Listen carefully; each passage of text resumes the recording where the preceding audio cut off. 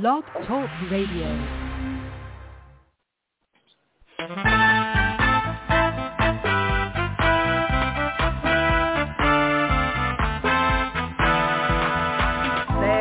Watchman on the wall, bringing forth the written word of God to one and all.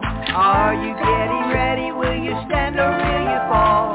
Listen to the watchman on the wall. Listen to the watchman on the wall. Listen to the watchman on the wall.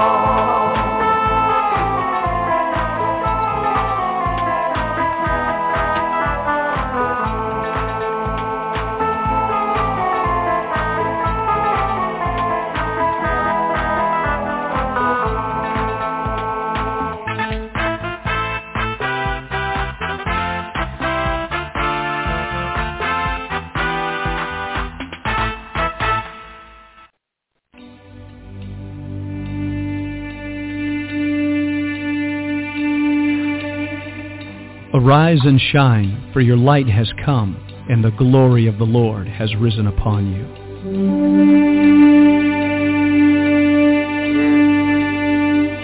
A new day has dawned.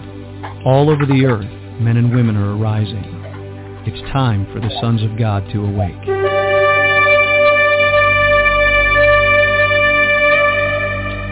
It is a day of justice, recompense, restoration, revival, and resurrection power.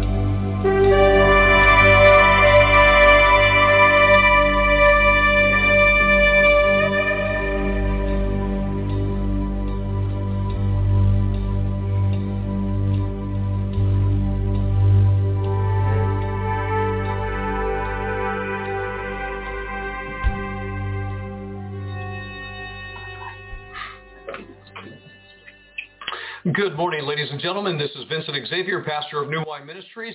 Good Tuesday morning to you. That's the beginning of our week here on our daily podcast, beginning Tuesday, Wednesday, Thursday, Friday, and coming off a great weekend of New Wine Ministry Family Fellowship. Patricia Joy Xavier, my beloved wife, knocked it out of the park on Sunday when she brought a message of healing and deliverance to the New Wine family and to our friends around the world that were tuning into Facebook and YouTube. And so today we're happy. We are ready to go.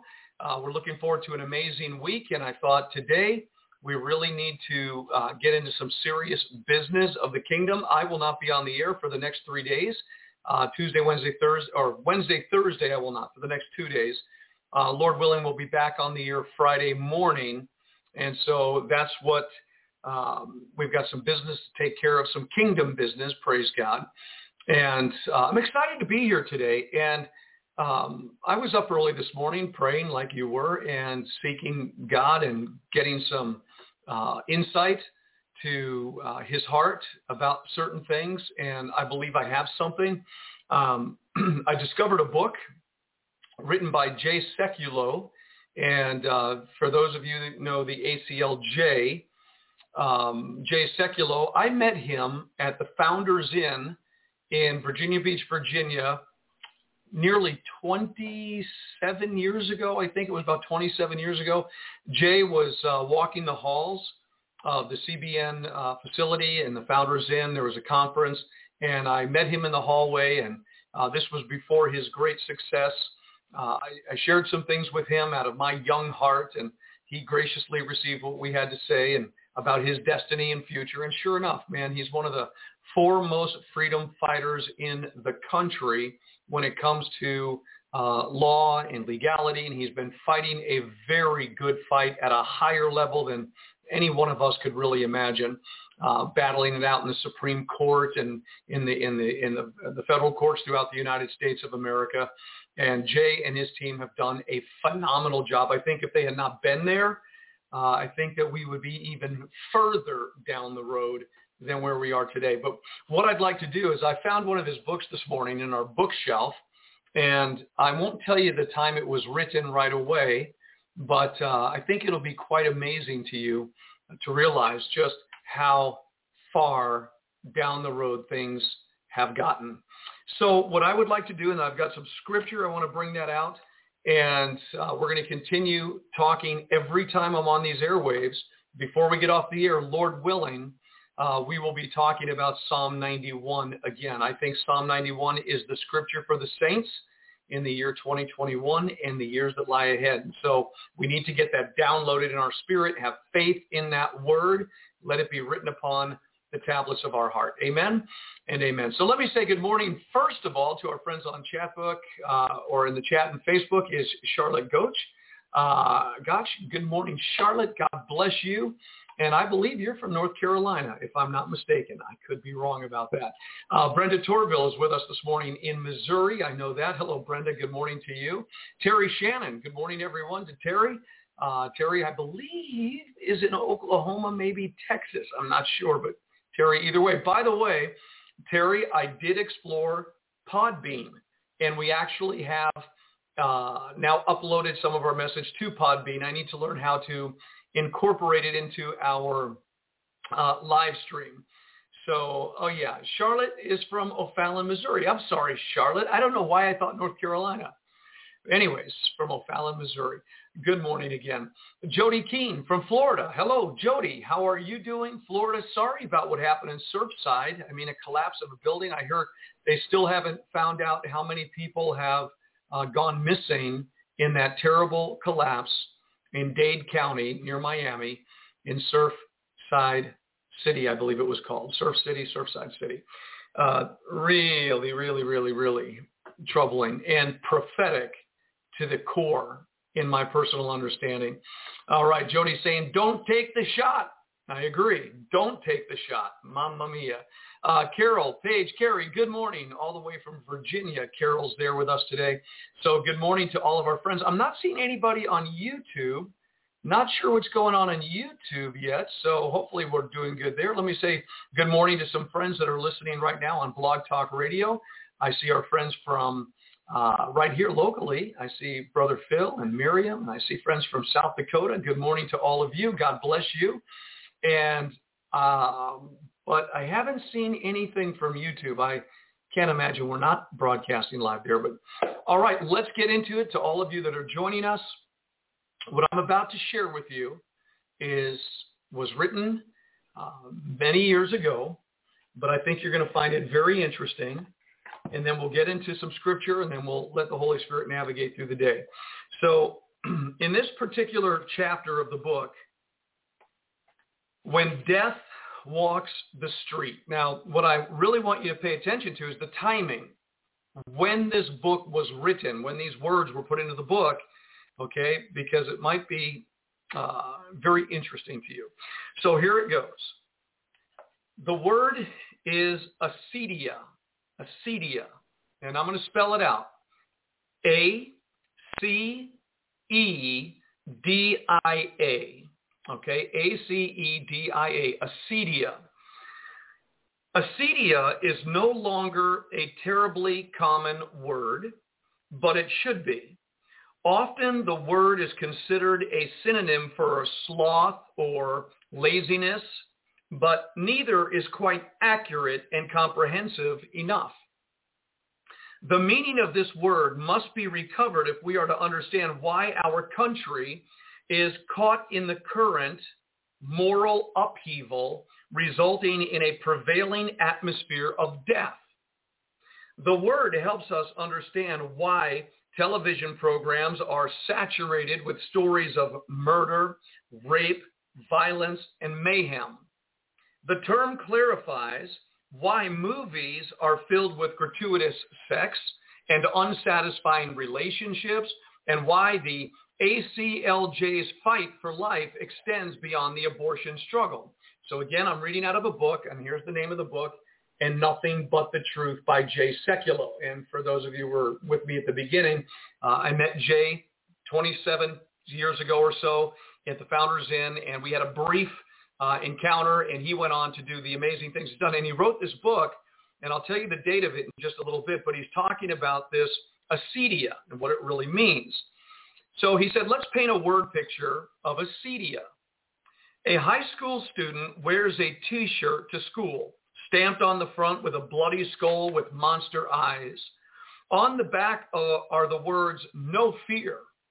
His bedroom is covered with posters of grotesque creatures with bulging superhero muscles, smashing through walls and knocking people's heads off. The student has a large picture over his desk of a shirtless, heavy metal rock musician belting out obscene lyrics to a song about the glories of homosexuality. The youth's parents are terrified that he may become a victim of one of the weekly drive-by shootings in their community. They have already been to 2 funerals for peers who were victims of gang violence. The school's dress code will only allow the teenager to go so far. Nevertheless, he does everything possible to cultivate a degenerate look. Baggy pants, a backward cap, and a popular label communicate his admiration for rebellion and social defiance.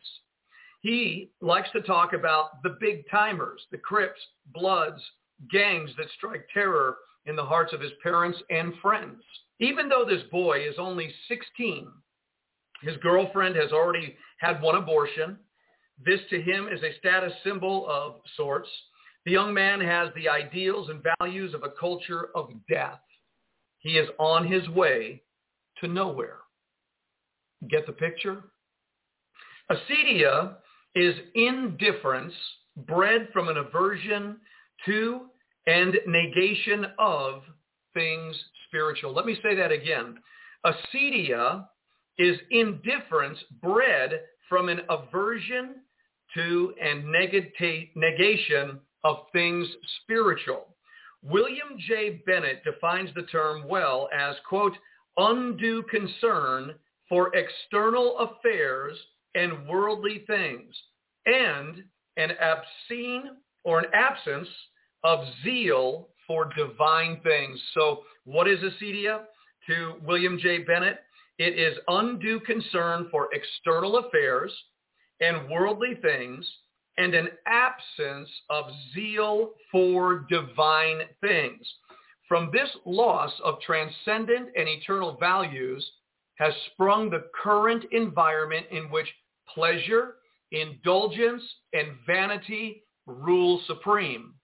The great Russian dissident and patriot Alexander Solzhenitsyn described our current dilemma of social acedia in these terms, and I quote, he said, in the United States, the difficulties are not a minotaur or a dragon, not imprisonment, hard labor, death, government harassment, and censorship, but cupidity, boredom, sloppiness, indifference, not the acts of a mighty, all-pervading repressive government, but the failure of a listless public to make use of the freedom that is its birthright. Wow, well said.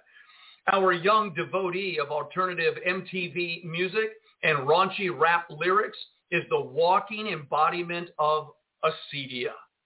The personal problem of this young man is that banality has turned into destruction, the death of his own soul. The insightful English writer Dorothy Sayers adds to our definition of the term. She said, the 6th deadly sin is named by the church acedia or sloth. In the world, it calls itself tolerance, but in hell, it is called despair. It is the accomplice of the other sins and their worst punishment. It is the sin that believes in nothing, cares for nothing, enjoys nothing, loves nothing, and remains alive only because there is nothing it would die for. We have known it far too well for many years. The only thing perhaps that we have not known about it is that it is a moral or mortal sin. America is afflicted with a corrupted heart and a decadent mind. We are becoming decivilized. National tolerance is the camouflage of our loss of moral purpose, the illness called acedia. Are you getting this, idea of how our society is becoming what it is? a lack of spiritual things concerning God's spiritual things. You know, the worship of spiritual things without Jesus Christ is trying to go in another way, climbing over a wall, but it always leads into spiritual deception. So when you put that all together, a lack of spiritual things, God is dead, communism, you see these things were growing. So he continued to write, America is afflicted with a corrupted heart, that is true, and a decadent mind, very true. We are becoming decivilized, that's happening before our eyes. National tolerance is the camouflage for our loss of moral purpose, the illness called acedia. So, because our legal staffers, he went on to say, are deeply committed Christians, we believe it is our task to bring hope into a despondent world. In Matthew 4:16, we are told that the people who sat in darkness have seen a great light. And we know Jesus Christ is the light of the world. We are committed to fighting the darkness, even if at times we can only light one candle. Our warfare is against the very prince of darkness himself. The Wall Street Journal recently clarified how serious the issues are. Since 1960, violent crime has increased by 560%. Illegitimate births have escalated by 419%. Divorce rates have quadrupled. In this same 30-year period, the percentage of children living in single-parent homes tripled, while teenage suicides rose by 200%. These facts present every Christian with a profound challenge. Did you get the mystery? Did you hear it? In 1960, from that time to the time he was writing about was to 1990, 30 years had passed. All the things that we just read and the things that we're talking about were happening in the 1990s, the beginning of the 1990s. Well, we're another 30 years down the road right now. And you could imagine what Jay's new book would read in today's climate in America and around the world. Ladies and gentlemen, it is becoming clearer and clearer that our nation has gone into full-blown bondage, that our children have gone into bondage, that our universities, our entertainment and sport and politics and government and every fabric of our society, from the family to everything else, has gone into deep bondage. And the very best of the remnant, the survivors of this Holocaust, this onslaught that's been ongoing in the United States, that is about to be met with the death blow, and it's very real, what is coming. I'm going to show you in Scripture how I see this happening. And yet, there will always be Jesus Christ doing his work somewhere in the world among those who love him and go after him and call upon his name. I believe in the darkest hours upon the world that there will be pockets of light, just as there was a Goshen in the land of Egypt. And I believe that there will be light, and I believe that there will be the presence, and I believe that those Goshens ultimately are going to be home fellowships and gathering places among remnants of people scattered around the world, from the United States of America to the ends of the earth. I believe this with all my heart, and I believe it is a biblical pattern that we're going to see develop again at some point when God fully releases his plan. And I believe that God is revealing to those that have an ear to hear, you need to pay attention. The going back to the mega churches, the going back to the churches that had shut down, capitulated, tolerated, listen, they will only do it again in a future date. And God is calling his people out of these things into these little Goshens, these places where maybe 7 to 10 to 15 to 20 to 200 will be gathered together with a remnant mindset that will be of one mind and one accord, have one judgment about things that are going on in the world. The same Spirit of the Lord will be operating among the true saints of God who have taken up their cross to follow the Lord, who have a confession of faith in what Jesus Christ has done. Ladies and gentlemen, this book, 30 years ago, was written 30 years ago. And listen to this. It says here in the following pages, and I won't be reading much longer, Paulina can help us get the problem in focus. He's going to tell the story about Paulina. The young exchange student came to the United States from Poland recently to broaden her education. True story. After being here only a short time, Paulina was shocked. She reported, and I quote, "In Warsaw, we would talk to friends after school, go home and eat with our parents, and then do 4 or 5 hours of homework. When I first came here, it was like going into a crazy world." End of quote. Paulina found that adjustment meant more time going to Pizza Hut and watching TV and less time doing schoolwork. She quickly discovered a great many of her peers' values and behavior were unacceptable to her. Well, listen, in the last 30 years, it wasn't just going watching TV and going to Pizza Hut. They had these meetings around the world where thousands and tens of thousands were going out into these foreign places with the retro music and the weird dress, and only God knows where the people have been going out to feed upon the demonic stuff that was being served up, but it was true. And this, again, 30 years ago, Paulina had a growing awareness that something wasn't quite right in the society into which she had been transplanted. The Polish teenager concluded her reflections on adjustment to American life with the observation that the American lifestyle of leisure is not a good thing to get used to. End of quote, she said. Paulina is right. No one should become complacent about the escalating trends of disintegration we are facing. A society that accepts illicit sexual relationships, adolescent promiscuity, abortion, cheating, lying, stealing, prostitution, divorce, and now even murder is heading for the edge. Today walks the streets death. So death is walking the streets today. And I'm going to stop right there in the reading of this book. And what I just found absolutely amazing about it is that, again, it was 30 years ago that those words were put into a book by Jay Sekulow and another author. And you fast forward 30 years from the 1990s, and you get into the 1992 to 2000 Clinton era with all the debauchery that went on there and all the corruption and the secrets and all the things that were happening.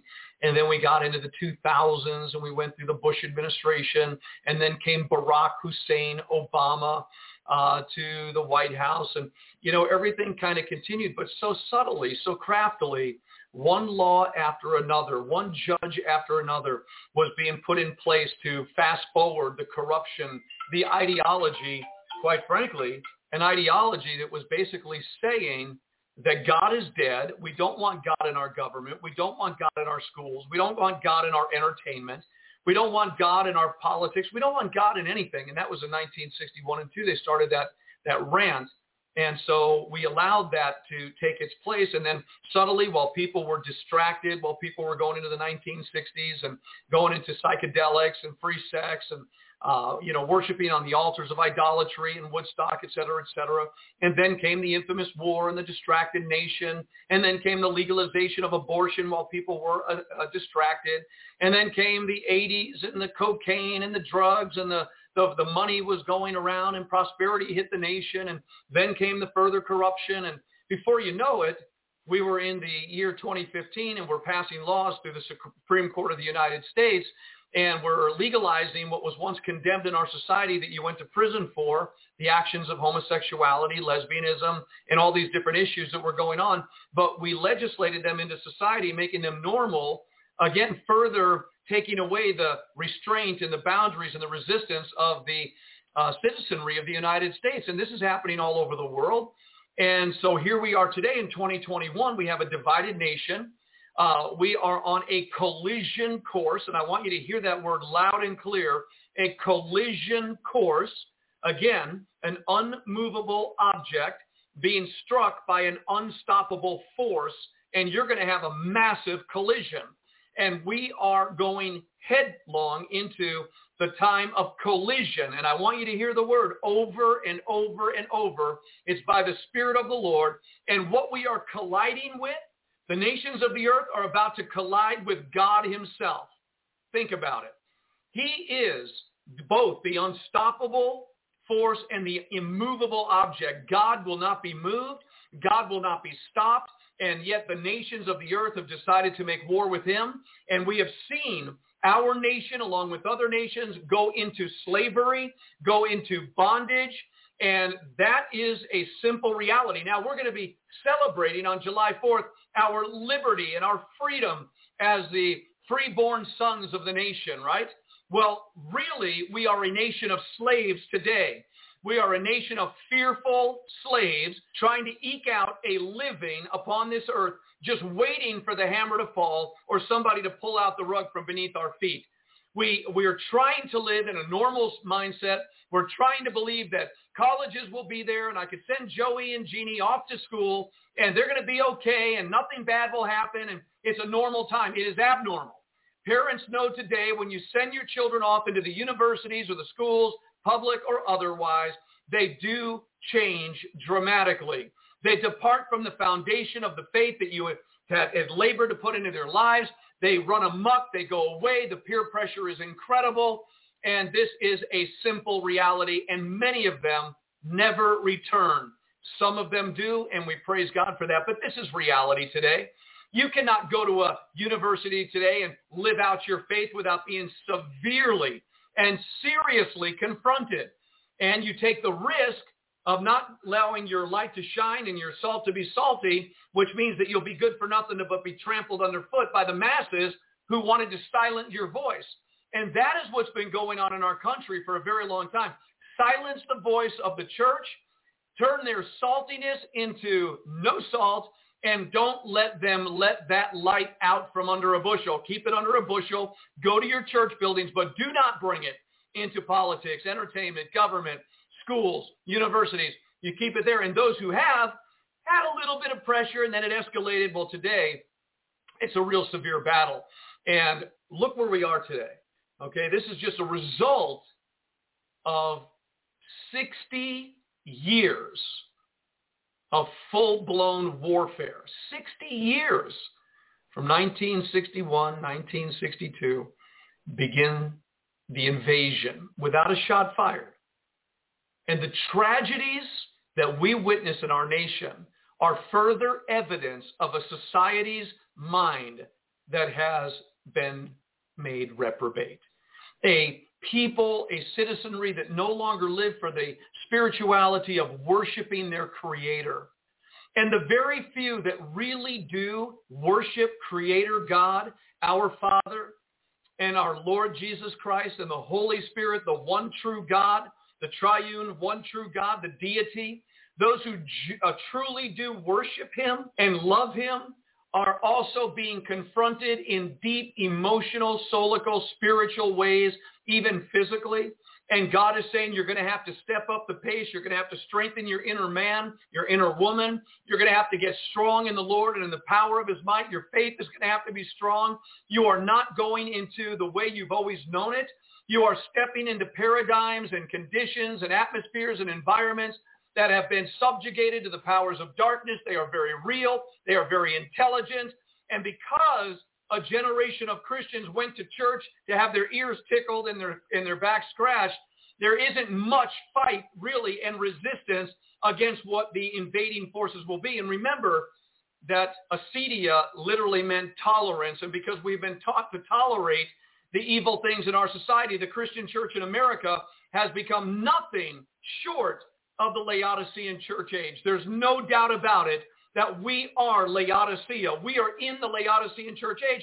And the reason why God deals with the church of Laodicea so directly is because he realizes that you're the final church. It's the seventh church in the seven letters. You're the final generation upon this earth. And you don't have what it takes to really resist, to really bring forth light and understanding and truth and wisdom. And I'm going to show you in the scriptures what we're talking about here. The prophet Jeremiah cried out to the nation of Israel. You know he did for a long time. And God said to him right up front, I'm putting my words in your mouth. Don't you dare deny what I'm going to say to you. And you make sure that you speak everything that I'm going to say. And sometimes Jeremiah spoke and he started weeping and going, God, This is unjust. How, Lord, this is your people Israel. How could you say these things? And then God would take Jeremiah behind the scenes and show him what was really going on, kind of like Ezekiel when he went into the chambers and he saw the ancients worshiping with their back to the temple. I mean, this crazy stuff.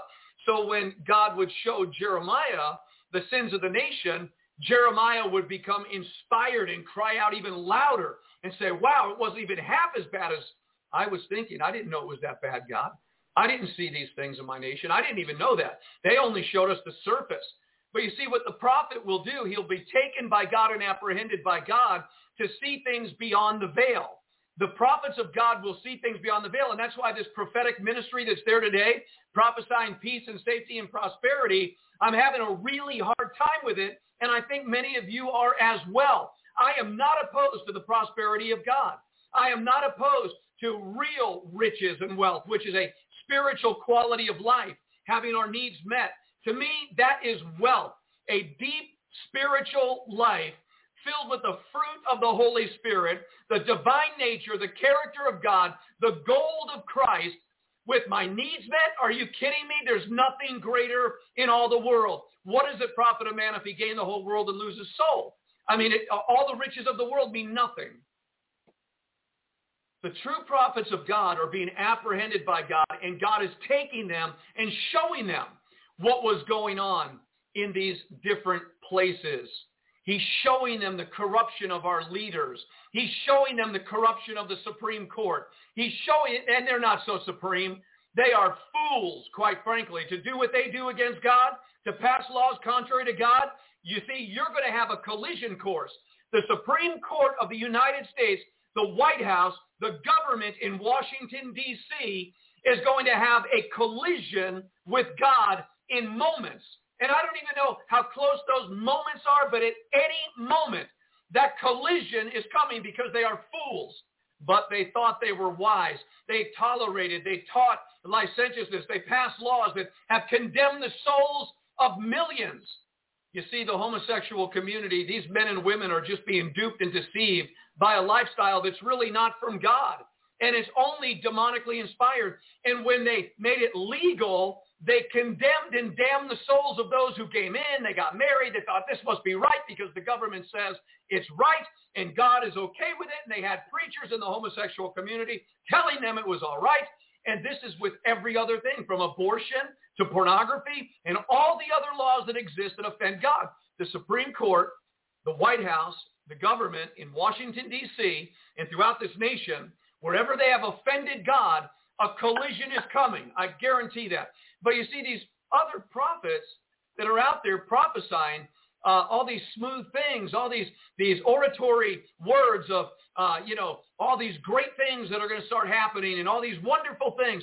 Folks, you take Jeremiah, Ezekiel, any true prophet in today's atmosphere, and you bring them behind the scenes and you show them what's going on in our nation, not one of them would ever say one kind thing to this country except to the remnant within it, the real remnant, not the general people, the general assembly of people that are so darkened by their own sin. The only thing he would say to the remnant is continue to separate yourself unto God. And even the remnant, when it got into Jeremiah chapter 41 and 42, was saying, Jeremiah, we don't want to hear from you. First they tell him, hey, Jeremiah, go talk to the Lord. Tell us what we should do. This is the remnant. And the remnant's telling Jeremiah, go tell us what to do. Jeremiah says, okay. He comes back. He said, listen, if you go down into Egypt, you're going to die there. You have to stay in this place if you're going to survive. And they said, heck no, that's not from the Lord. And so the remnant rebels the prophetic word as well. They go down into Egypt and they're killed. They're destroyed. So it's the remnant of a remnant that God will be healing. The golden oil of God's glory and grace will be unbottled in living rooms where 7 or 8 or 10 people are. I'm telling you where the glory is going. Not just a church project of a mega church that has meetings in the home during the week. Maybe that's served for a moment. I'm talking about people in regions, in places that they live, where they have found like-minded believers. They are walking with the Lord. They're the remnant of a remnant. They gather together. The glory of God is there. And yet everything necessary to have an ecclesia, where 2 or 3 are gathered together in my name, there will I be in the midst of them. They will have it. And the presence and the glory of God will be there. And Jesus will meet them in those fields or in that house or in that warehouse, wherever they gather.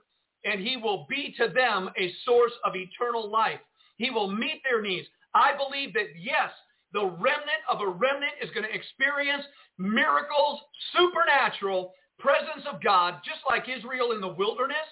I believe the church going into the wilderness in these last days, the remnant of the remnant church, the holy sanctified church, I really do believe that they are going to experience God just like Israel did in their wilderness experience. And you know, in these last days, just prior to the greatest tribulation to ever break out on this earth, there will be a people going into the wilderness. Okay? So we're having a problem with this whole prophetic thing, and I was reading about it today, and there's a sense of reality that you get from the scriptures. And again, the power of the Word of God is it eradicates the clouds of obscurity, the foggy notions that we have as a people, imaginations and thoughts and ideas that really aren't centered in the Word of God. So we start thinking, oh, well, maybe it is going to be this way, and maybe what they prophesied is going to be that way. And there's always a tendency with the smooth preaching to disarm people from their holy walk with God. Have you ever noticed that? When smooth teaching comes, prosperity, peace, all good stuff is coming, people have a tendency to think, okay, God's happy with me. So God is so happy with me that the prophet is telling me great things are coming your way. And they tell me all these smooth things, but they really didn't prophesy to the wickedness of my heart. They didn't talk about the debauchery in my soul. They weren't really nailing the bitterness and the resentment and the unforgiveness and the pride and the jealousy and the envy. They didn't really talk to me where I needed to be spoken to so I could be delivered and set free. They just told me that in that condition, God is so happy with me, he's going to bring healing and prosperity and money and wealth and success and all these great things. So I don't need to really concentrate on my inward condition. I could just think God's okay with it. God's okay with the way we am. And that's what they're saying in America today.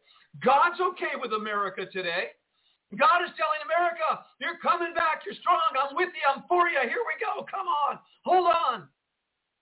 And yet, the prophets that are prophesying that message haven't dealt with the deep reality of bloodshed. 90 million, I know my brothers tell me 80 million. I've been saying this for a very long time, and I tell you it's over 90 million. And it's probably even accelerated over that. And it's not just the 90 million abortions in America, it's the billion, 500 million, a billion at this point of taxpayer dollars that sponsor abortion around the world through Planned Parenthood. Very real. That blood is on our hands too. So the prophets aren't dealing with that issue. They're not dealing with the homosexual issue. They're not dealing with the pornographic issue. They're not dealing with the lying, cheating, corrupt issues in the church, the bitterness, the resentment, the gossip, the pride. They're not dealing with any of these issues. And all they're telling us is, God loves you. God is for you. And I'm having a hard time with this. God is love, so I get that. But why would God tell a rebellious nation, I'm here to bless you? You're going to be okay. Your enemies won't prevail. I heard one man recently say, there will not be an attack for 3.5 years. Well, we'll see about that. That is not a true word from God. That is a wrong word from the Lord. That is not accurate. There won't be an attack for 3.5 years. We're attacked. Well, anyways, let me just stop right there. It's just so consistent. Listen, God may desire to bless our nation. God may desire to scatter our enemies. God may desire to bring his presence into every fabric of our society again. But we live in a society, number one, in general, doesn't want God. for what God desires. So God has a desire to bless and to save, to heal and deliver, and to pour out his goodness. But first, God says, before I would ever do that in your life or in your nation, you must turn to me with your whole heart. You must repent from your evil. That would require national repentance. Even the church in America won't repent for its tolerance and its acedia spirit. Even the church won't repent. And all we want to hear is these smooth things, these good things. We want to hear God's goodness. But is it real? I mean, I know his goodness is real, but is it real that God's going to do that even though we walk in the stubbornness of our heart and the pride of our own hearts and the debauchery and the uncleanness and the wickedness of our own hearts? I mean, if you go back to Sodom and Gomorrah and Lot is walking and living there, it says his righteous soul was vexed every day by the filthy conduct of the wicked. Do you think that that vexed man's soul was just hearing the prophets say, oh, God is going to come and give you more money, a bigger house, better relationship? Oh, his soul was vexed because of the climate and the environment that had been promoted and fostered in that area, and he was living in it, and the demonic spirits that were running rampant in that society were eating away at that man's soul every day. And you think he was crying out for more, and some prophet comes along, thus saith the Lord to Sodom and Gomorrah, the Lord is going to bless you and deliver you from all this pagan activity, and you're going to be okay. No, it got to the point where God sent his angels, his messenger, and he said, get out of here, Lot, take your wife and your daughters, and whoever else wants to go, get out of here, because we're going to destroy this place. The Bible says in the New Testament in two places, Jude and 2 Peter, that any nation that follows the example of Sodom and Gomorrah, promotes this homosexuality, this wickedness and perversion of sexual debauchery, anybody that follows their path will meet with the same destruction. I believe the words of God. I believe that America has promoted and fostered that spirit of Antichrist, that spirit of Sodom and Gomorrah, and I believe it's going to pay big, not with the bondage that the people have gone into to the wicked. I believe the time of judgment upon this nation is here, and I believe you're going to see it with your eyes. I believe it's going to happen in this summer of 2021, which we are about a week and a half into right now.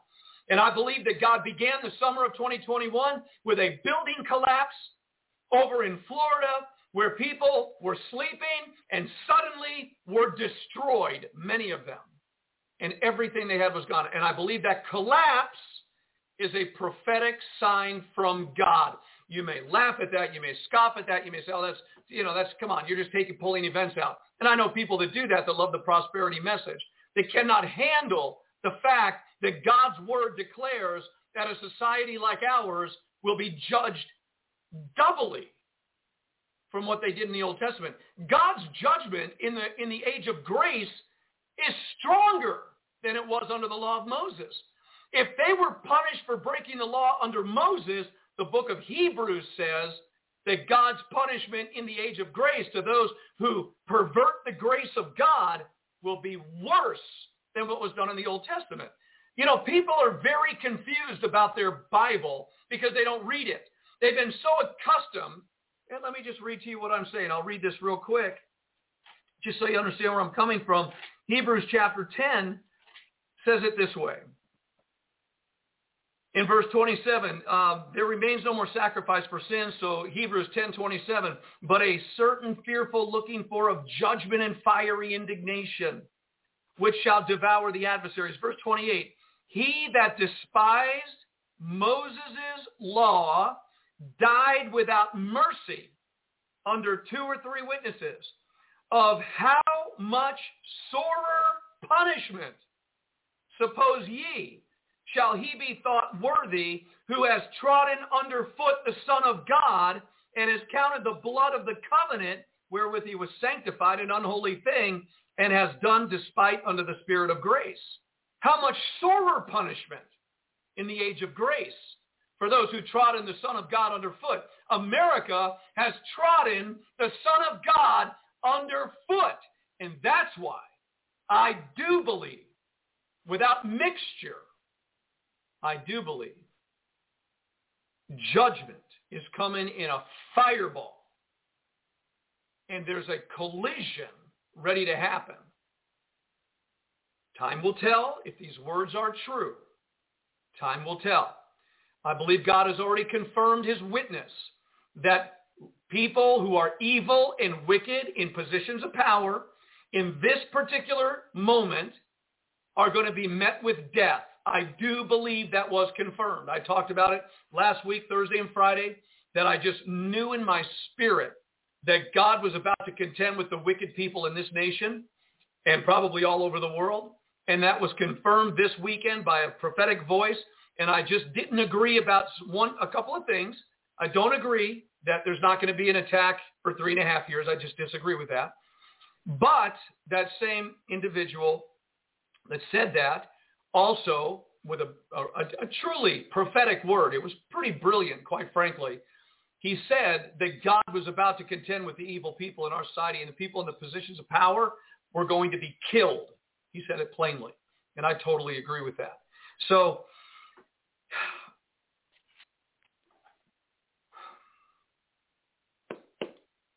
where are we?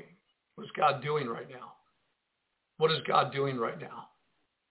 Well, to those who I call the remnant of the remnant, I could tell you one thing about them that I know. I know who they are. I know that the remnant of the remnant are those who fear God.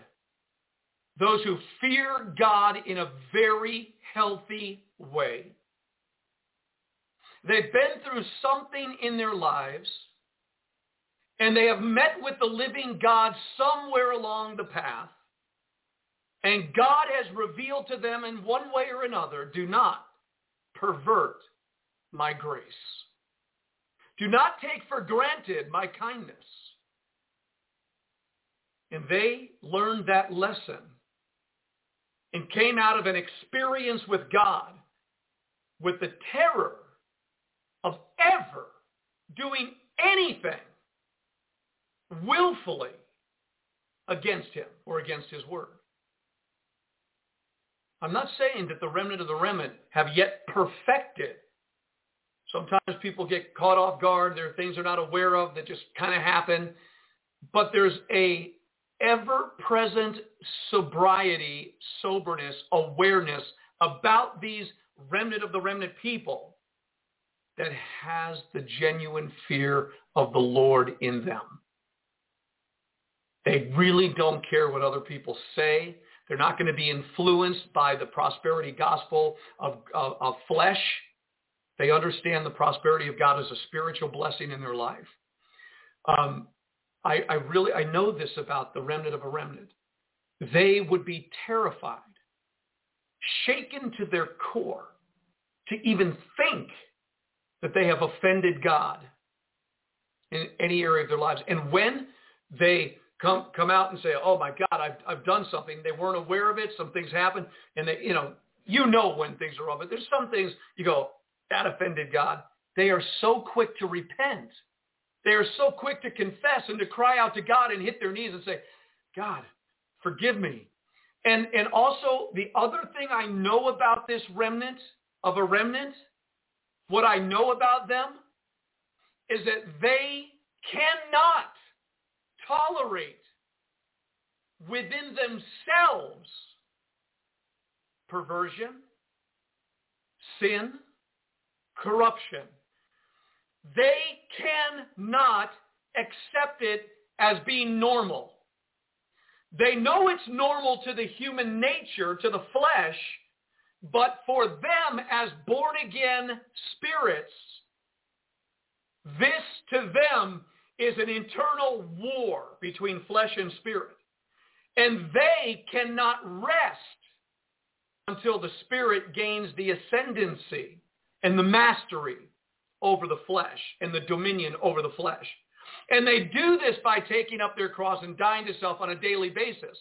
And at big moments, they make right decisions. I know this about the remnant of the remnant. And if they cannot tolerate sin in themselves, there's no way on earth they will ever tolerate sin in their country. Why? Because they know the death of it.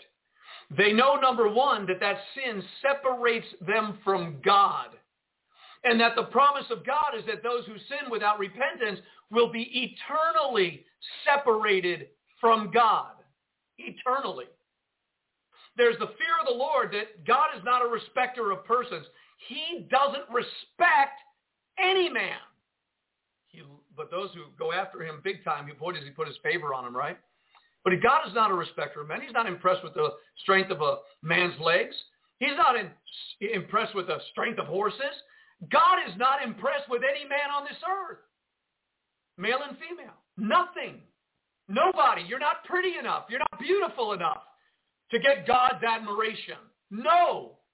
The thing that impresses God is the heart that loves him, that desires nothing less than a purification, a sanctification, a holiness in a decadent, dark world of licentious debauchery. Come on.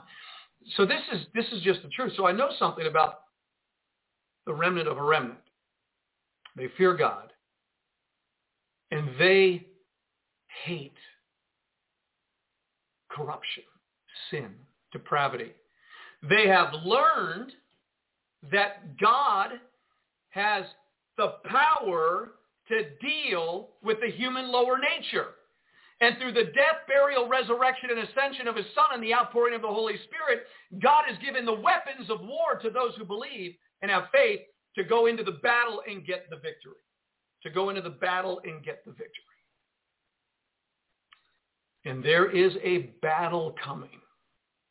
A spiritual battle that I honestly don't believe we could really fathom. And yet, I also know that the gates of hell will never prevail against the church, the ecclesia, the true called out ones. That's what the word church means, called out ones.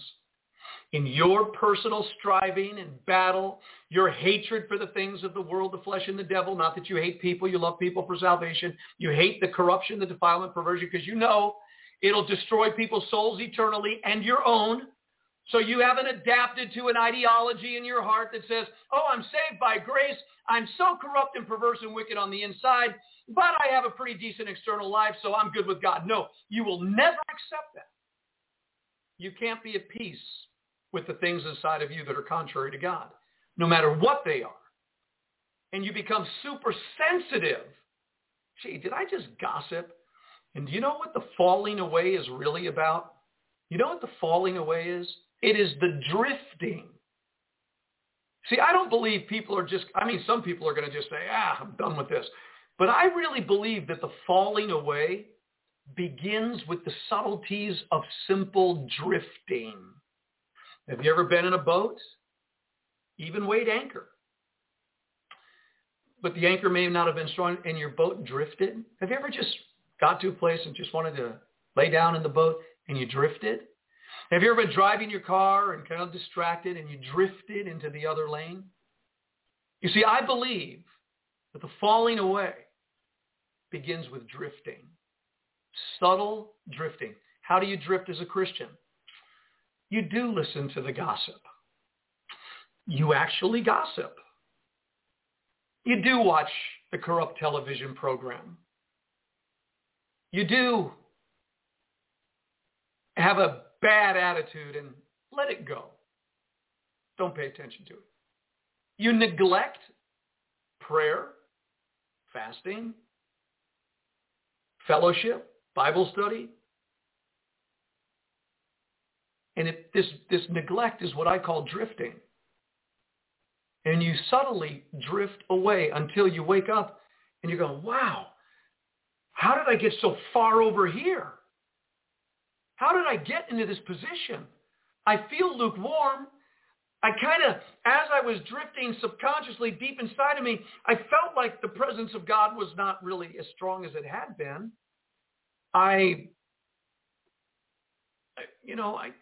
There's something changed, but it was kind of imperceptible because that's what drifting does. How many in the church in the United States of America have drifted? Why?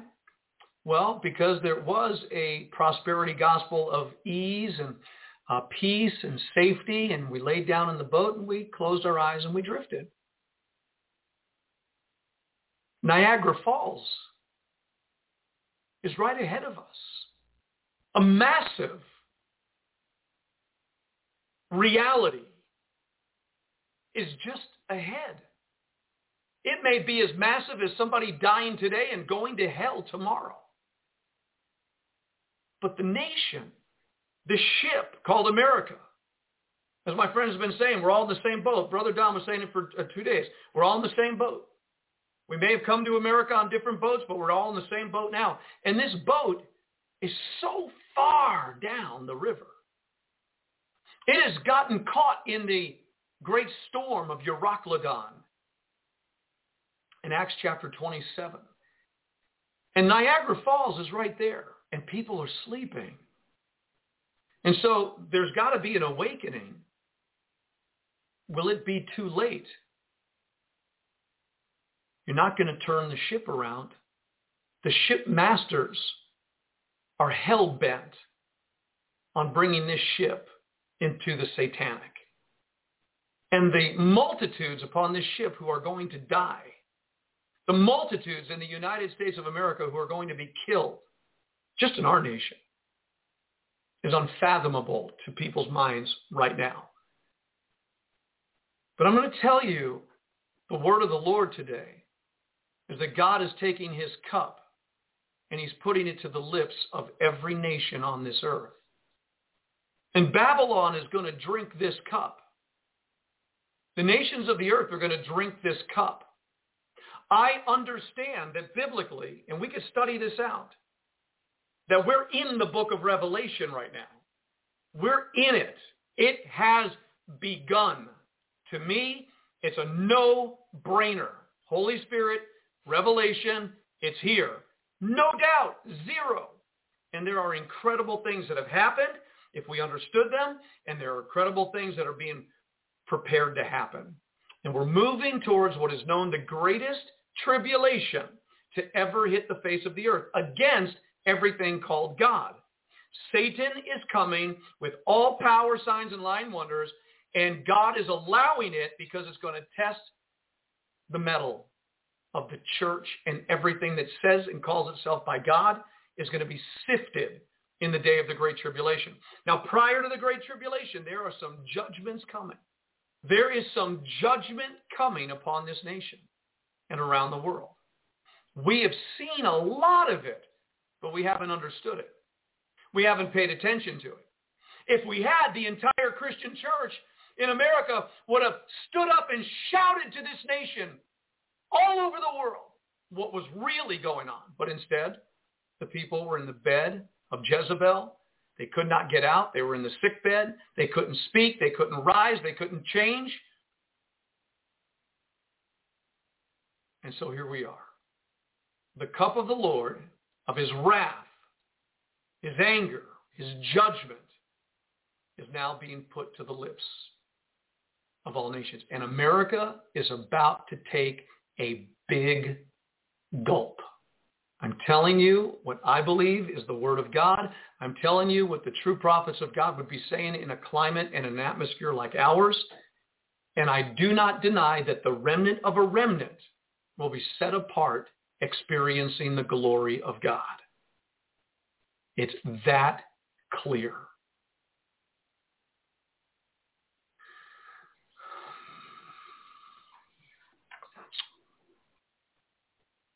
All right. So let's go to it. Let's go to it. Jeremiah chapter 25. Let me just read a little bit. And I was reading a lot, way ahead of this. I was in 23, 24, 25. Jeremiah chapter 25. I'm going to put it on the screen for me, and let's go here. The word of the Lord. I'm just going to read, and I want you to hear a true prophet of God, Jeremiah, a true prophet of God. I want you to hear him. I want you to hear his words because he's speaking to America today. He's speaking to the nations of the earth today. All the true prophets of God, their words must be proclaimed, because in the last days, the majority of the false prophets are going to be prophesying different things. So here's what Jeremiah said. The word that came to Jeremiah concerning all the people of Judah, all the people of the United States of America, the Judeo-Christian nation. Listen, allow me just a little liberty here. Okay, if God called Israel Sodom and Gomorrah, okay, if he called Israel Egypt, there's no doubt we can call the United States of America the people of Judah. Okay, let's just do that. So this is the word that came to Jeremiah, to the people of America in the time of Jehoiakim. Okay, verse 2, here's the word.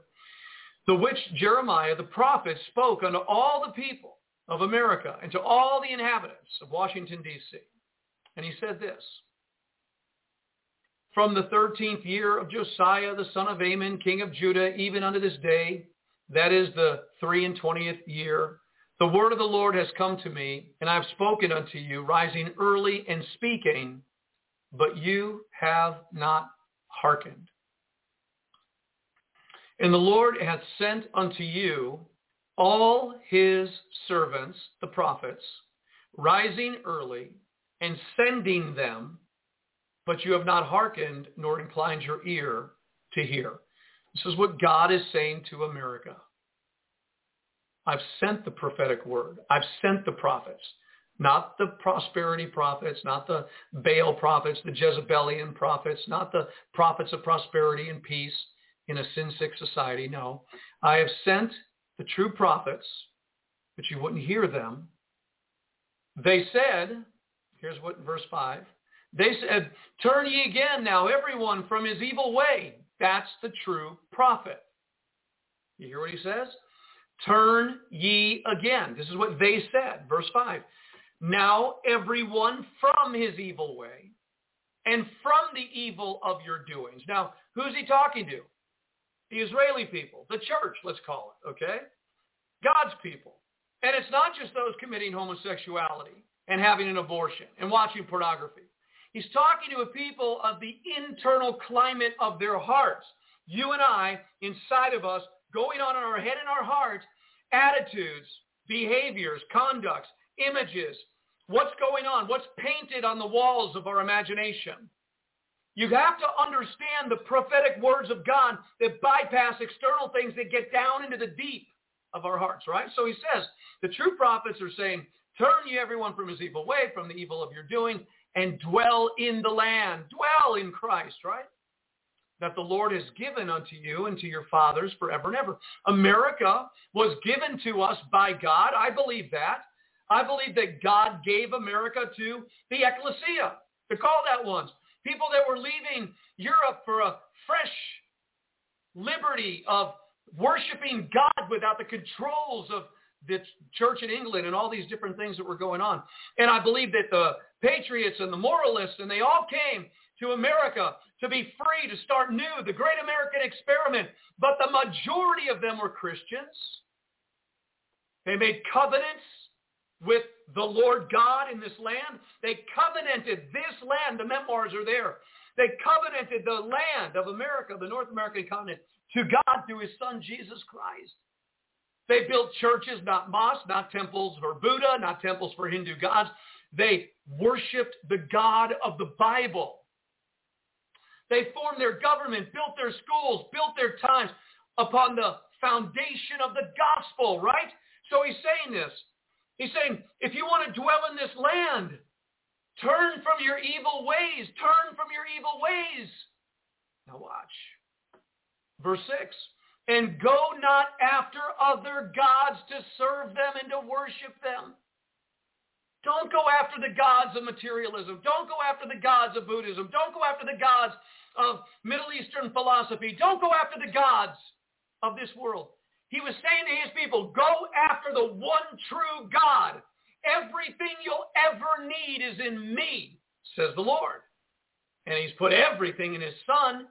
And so let Jesus be the one from whom we derive all the benefits of life. All those other people talked about him. They weren't him. Buddha talked about the way. Jesus said, I am the way. So how foolish to pay attention to people and talk about something when you could have the reality, right? Just saying. So he says, go not after other gods. Don't serve them. Don't worship them.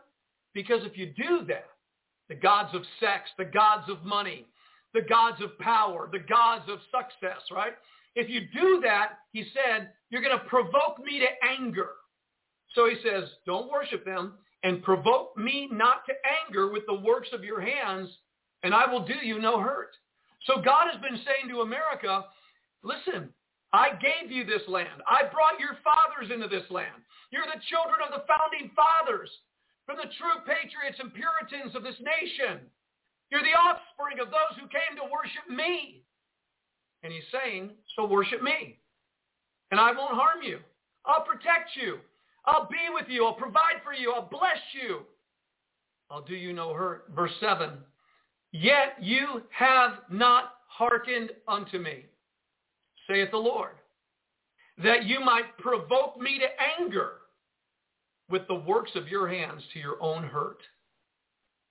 He's saying you didn't listen.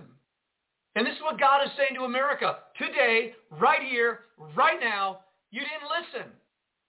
You have provoked me to anger for your own hurt. You're going to get hurt now. Wow. Verse 8, therefore, thus saith the Lord of hosts, because you have not heard my words. What has America done today? We've taken the words of God and twisted them into a lie in our churches. We have turned away from the truth of God's word. We've either made it so legalistic you can't breathe, or so prosperity, greasy grace that it's so slick, yuck, right? So we've lost the balance and the truth and the weight of God's words that bring true freedom and liberty. So because you have not listened, because you have not heard my words, you cast them behind your back, behold, listen, I will send and take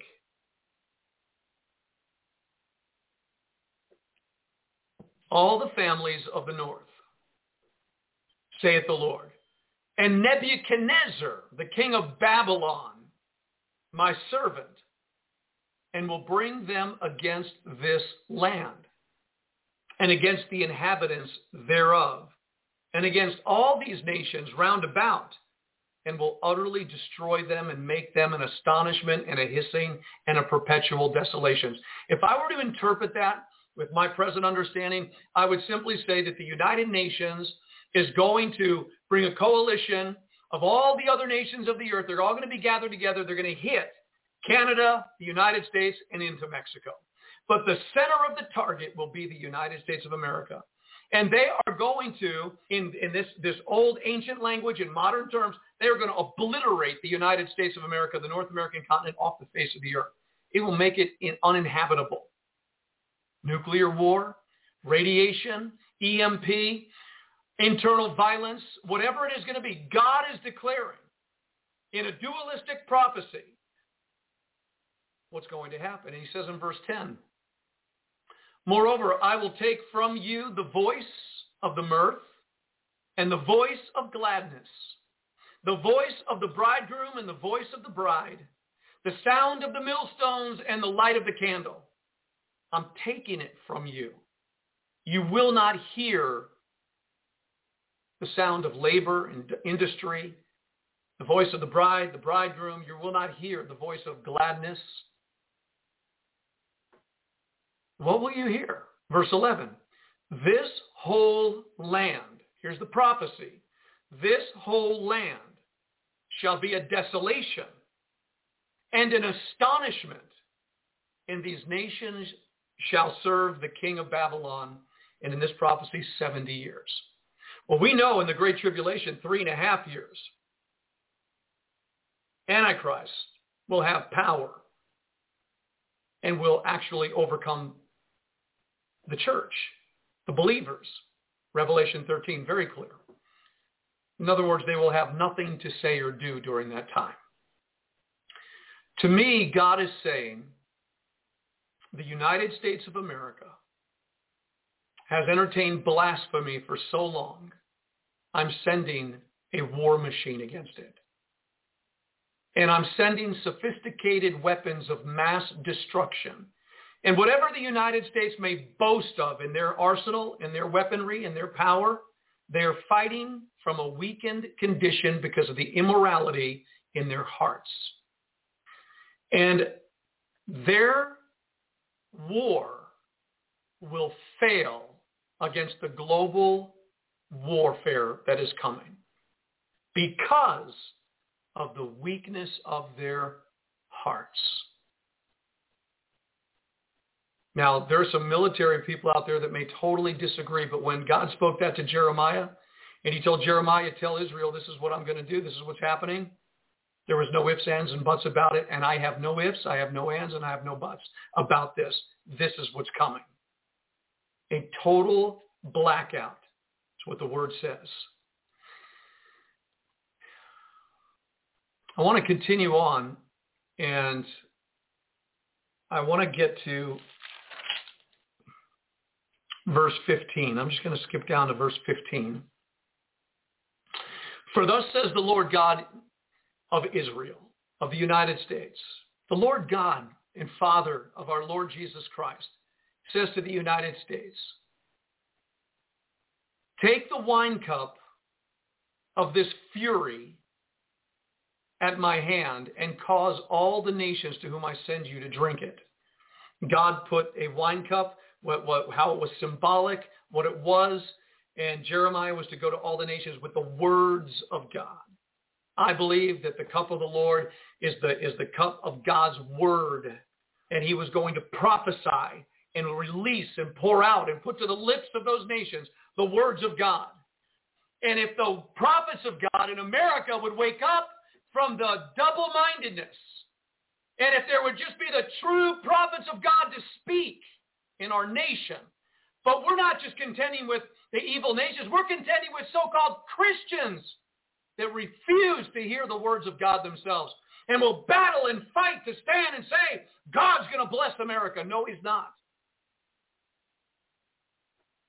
God is bringing judgment. God is bringing war. God is coming to bring a knockout punch. And he's got many resources. He doesn't have the king of Babylon today, Nebuchadnezzar. No, he's got other resources that he is going to employ to bring against this blasphemous, arrogant nation.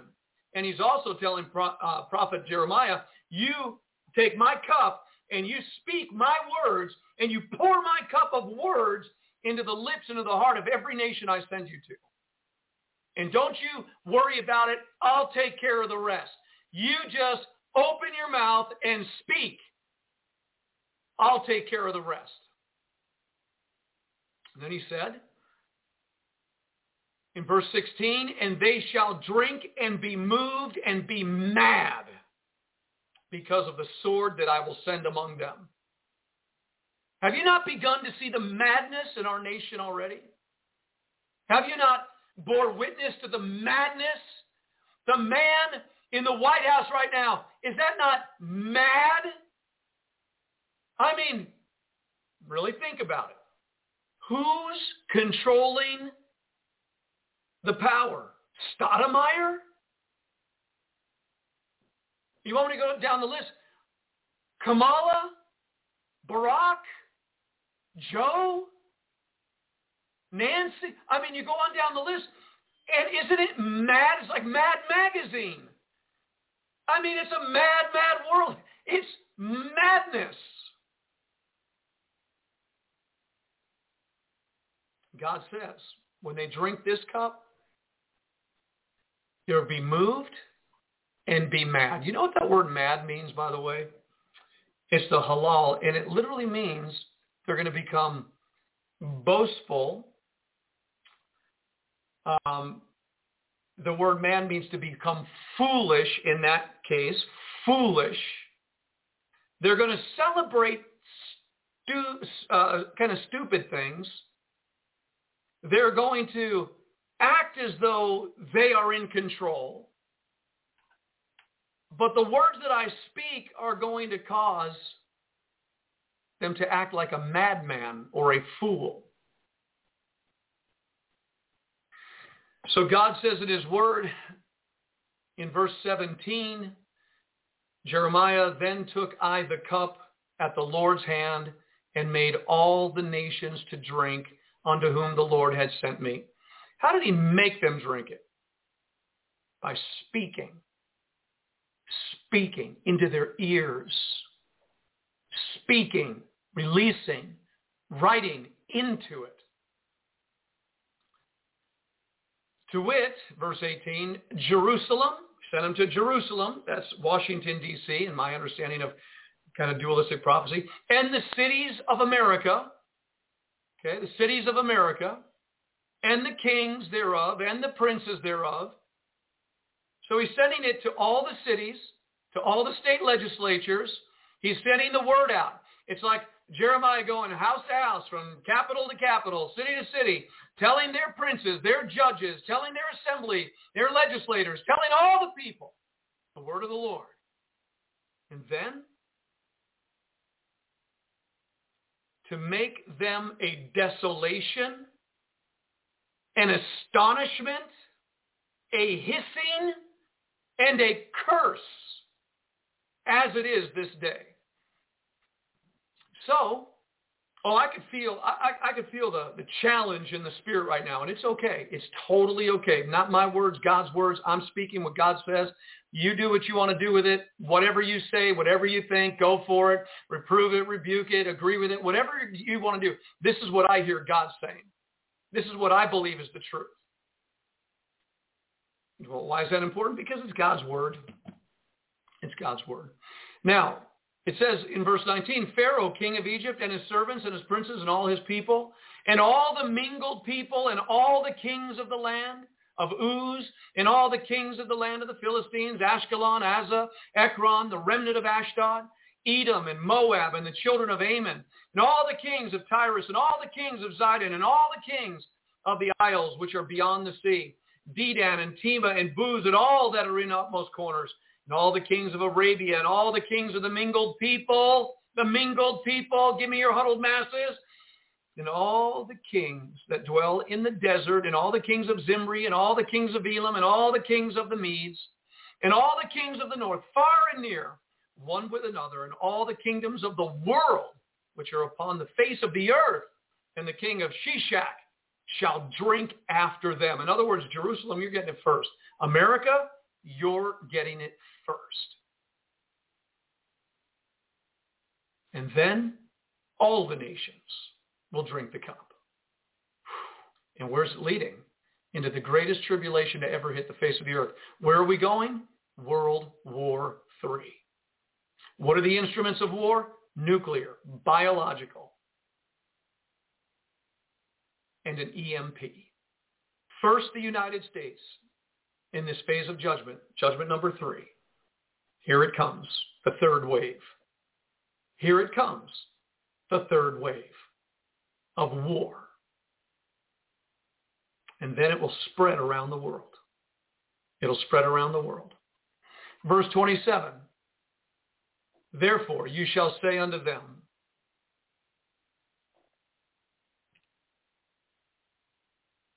thus saith the Lord of hosts, the God of Israel, drink ye and be drunken, and spue and fall, and rise no more, because of the sword which I will send among you. What is America going to do? It's going to drink this cup. It cannot resist it. It's going to drink the cup, and they're going to be drunk. They're going to vomit. They're going to fall. It's going to rise no more. That's why all these prophecies, America will be great again. You better be careful. It's those words against God's words. Those words, God's words. The only thing great will be God's ecclesia, which is a remnant of a remnant in these last days. And they will be in the wilderness being tended for. Understand Bible prophecy. Wake up to the truth and the reality. spend your personal time with God through Jesus Christ, and enjoy enjoy your pilgrimage on earth. Now he says, therefore, in verse 28, it shall be if they refuse to hear these words, to drink the cup, to take the cup, if they refuse to take the cup at thine hand to drink it, then shall you say unto them, thus saith the Lord of hosts, you shall certainly drink. And there's people right now, they don't want to drink this cup. They don't want to hear these words. This nation doesn't want to hear it. Nobody wants to hear it. People in church don't want to hear it. I'll tell you who wants to hear it. The righteous remnant, the remnant of a remnant who understand the holiness of God, who fear the Lord, okay, and hate what is evil. Verse 29, he said, you're going to certainly drink. 29, for lo, I begin to bring evil on the city which is called by my name. Oh, okay. United States of America today. And should you be utterly unpunished, Washington, D.C., he's beginning, you shall not be unpunished, for I will call for a sword upon all the inhabitants of the earth, saith the Lord of hosts. You see, in January, February, March, April, while people were going back to work doing their thing, there were, what were they? They were service members from the military and from the different National Guard with fences and blockades, and Washington, D.C. became like a war zone. God said, I'm beginning to set you up. And I tell you, this is the word of the Lord. I'm bringing a sword. I'm bringing a sword on Washington, D.C. I'm bringing a sword upon the United States of America. A sharpened sword, a furbished sword, said the prophet Ezekiel. Maybe we'll read that before we go. So verse 30, therefore, prophesy thou against them all these words, and say unto them, the Lord shall roar from on high, and utter his voice from his holy habitation. He shall mightily roar upon his habitation. He shall give a shout as they that tread the grapes against all the inhabitants of the earth. There's a treading coming. War is coming. A trampling is coming. Wake up. This is the word of the Lord. Verse 31, a noise shall come even to the ends of the earth. For the Lord has a controversy with the nations. He will plead with all flesh. He will give them that are wicked to the sword, saith the Lord. He's been doing it for a long time. He's been doing it for a long time. Now, can you imagine Jeremiah speaking these words, and they were red-faced, and look how, he's saying to us, right? Verse 32, thus saith the Lord of hosts, behold, evil shall go forth from nation to nation, and a great whirlwind shall be raised up from the coasts of the earth. It's coming. The whirlwind of God is going to hit this nation. The whirlwind of God. Massive hurricane, something of a magnitude this country, a nuclear strike, 7 to 15 suitcase nukes going off on the same day in 7 to 15 major cities across the United States of America, a nuclear bomb going off in Washington, D.C., obliterating the present government that is there, war hitting this nation, outside sources, multitudes of sky events from asteroids and meteorites and comets, and all kinds of shakings in the heaven and shakings upon the earth, and all kinds of global earthquakes and shakings and more pestilences and more releases of diabolical things. Understand where it's going. It's written. It is written. Well, it's going to go with this whirlwind from nation to nation, from the coasts of the earth. From the coasts of the earth, get ready, the coast, west coast, east coast particularly. Verse 33, and the slain of the Lord shall be at that day from one end of the earth even unto the other end of the earth. They shall not be lamented, neither gathered nor buried. They shall be dung upon the ground. So many dead bodies, they will not bury them. Now you tell me, what kind of an atmosphere that is. In verse 34, here's a word to the shepherds, to the pastors, to the ministers of the gospel. Howl. And it's also to the leadership in America.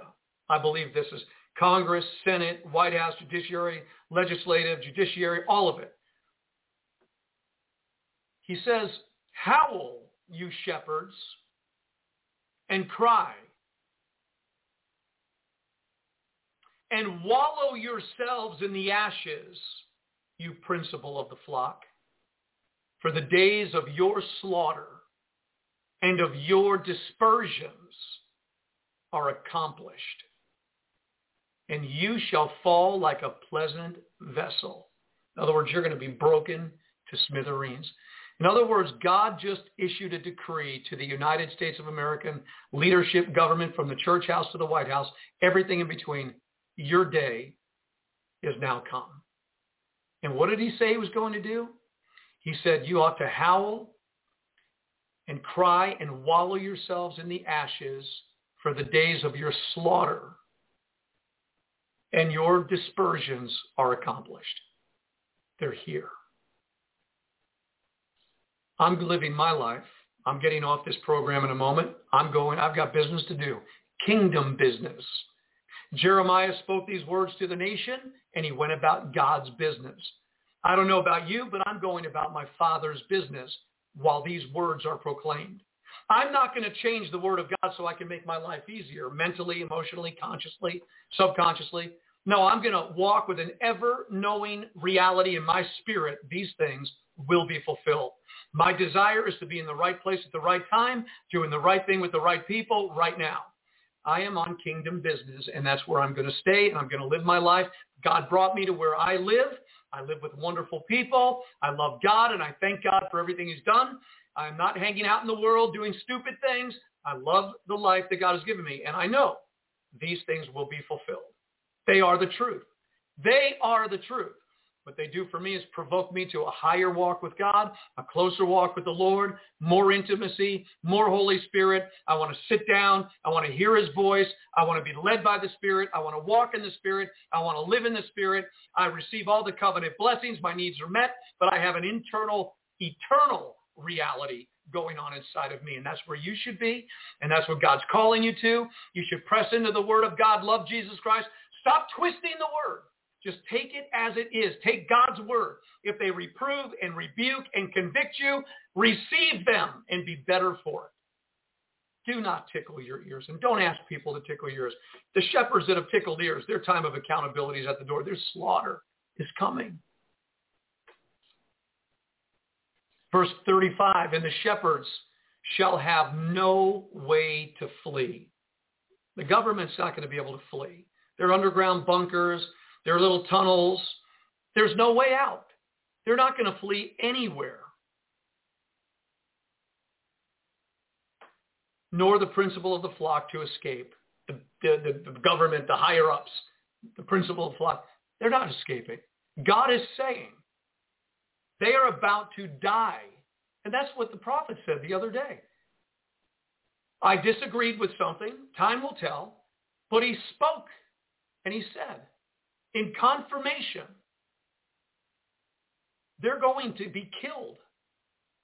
I don't know how God's going to do it.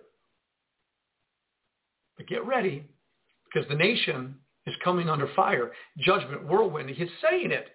And then, verse 36, a voice of the cry of the shepherds and a howling of the principal of the flock shall be heard.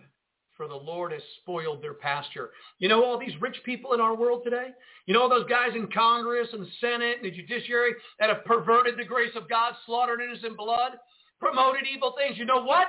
Their day is coming, the day of their slaughter. God is going to spoil their pasture. All their rich homes, all their beautiful pleasantries. It's coming to an end. It's coming to an end because they have been at best sold out to something other than God himself and his son.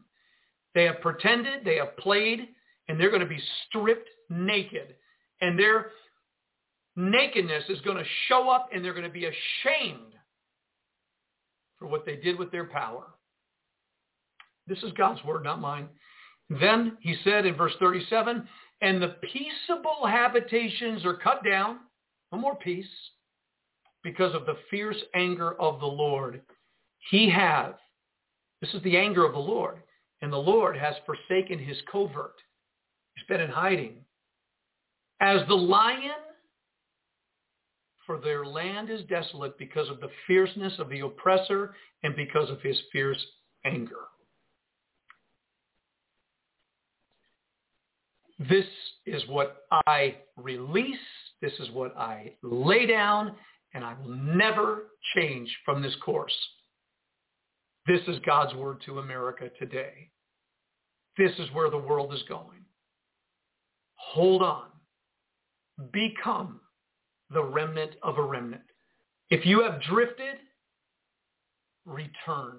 Now, return.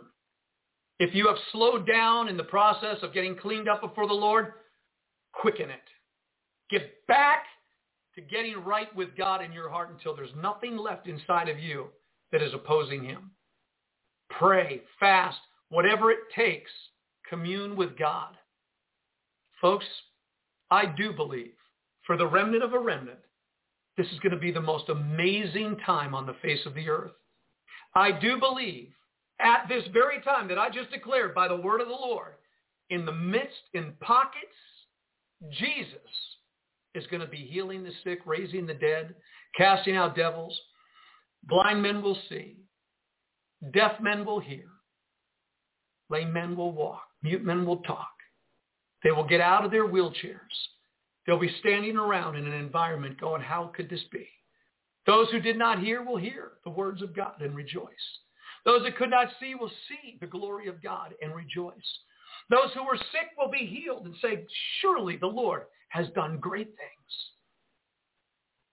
Surely the Lord has done great things. Well, this is it for me today. I will not be back on the air until Friday. And I wish you a great Wednesday and a Thursday and the rest of this day. And Lord willing, we'll see you Friday on the air. Got some business to tend to. I do want to say before I leave today, I just want to say hello to some of our friends out there in Facebook land. Let's see, Facebook, YouTube. All right, so we said all of our good mornings this morning, and then I saw River Christian Center Pastor. I'm on YouTube. There you are, Pastor Jeff. Thank you. The River Pastor, I'm on YouTube. Gotcha. Kenneth Bruns, loud and clear. Carol, 11 dead, 150 missing. That's true. Joyce, good morning to you. You are on YouTube. Thank you. Jody, I've never seen an idol the Gentiles didn't love. Isn't that the truth? Praise God. Carol, I'm here, or switch from Facebook to YouTube. Good. Don't shed on me. Jody's saying about the shot. Get the shot, they're going to shed. Keith, hey, Pastor Vince, I'm here. Just completed some doctor phone arrangements. Prayer asked for a sin I cannot seem to shake off about looking at women in the clothing they wear to be free in my walk. Keith, I agree with you that God will give you eyes that will see beyond the external into the heart and recognize the desperate need. I will pray for you, Keith. God bless you for your honesty.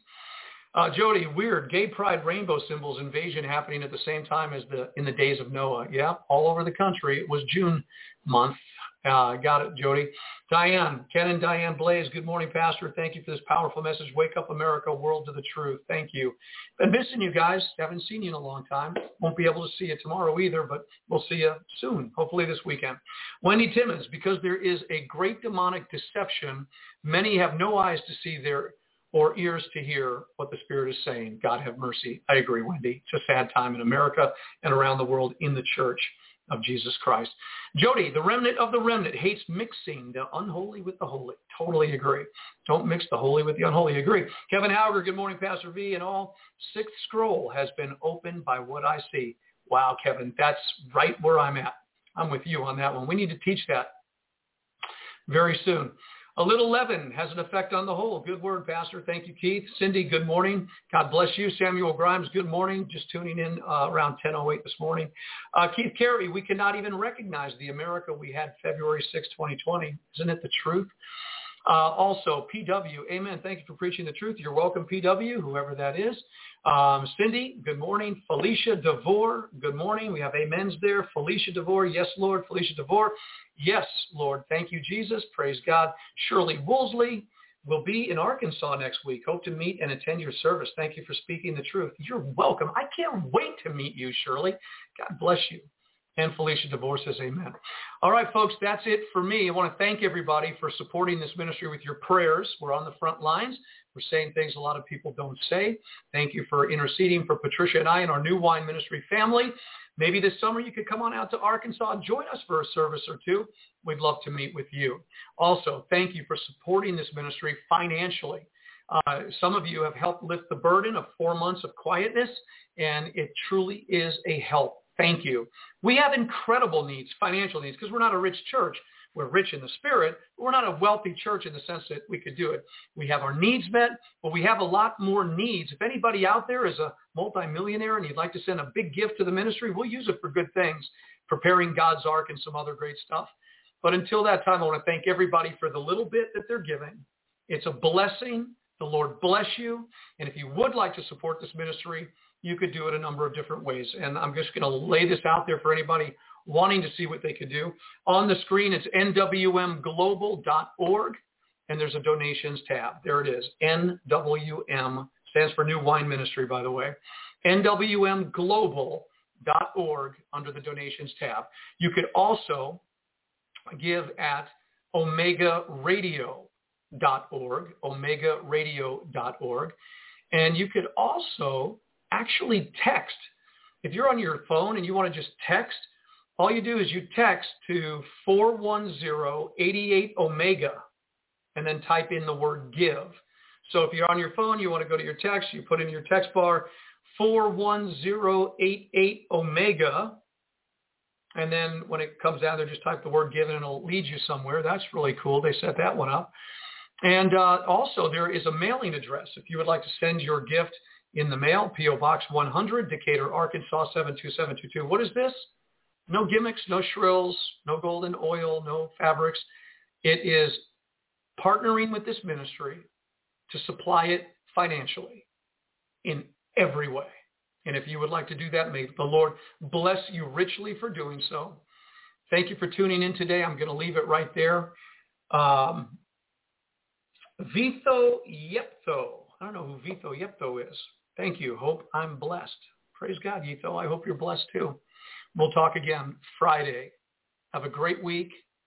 Keep your ears open. Keep your eyes open. Keep your head and your heart in the heavens. Remember, Jesus is all you will ever need in this life. Wherever he's blessed you, thank him and share your blessings and give, help, be a good Christian, let your light shine, right? And then get very close to his heart so you can hear the impulse, the heartbeat of your master, your Savior, the great shepherd of your soul. He loves you. And remember, regardless how far away you may seem to be, you've drifted far away, the Lord allows U-turns. His arms are wide open. Come home. Get closer. Don't be part of the general masses that are going to die, and then find yourself, in some place you don't want to be. Just get it right. May God help us all to get it right. May the Holy Spirit invade our lives completely and totally. Shalom, folks. Right now on Omega Radio, there's a 24/7 radio station called omegaradio.org. Patricia Joy Xavier is ministering right now with a roundtable discussion out of her book, Deliverance, the Christian Bill of Rights. Have a great week. We'll see you Friday. Shalom.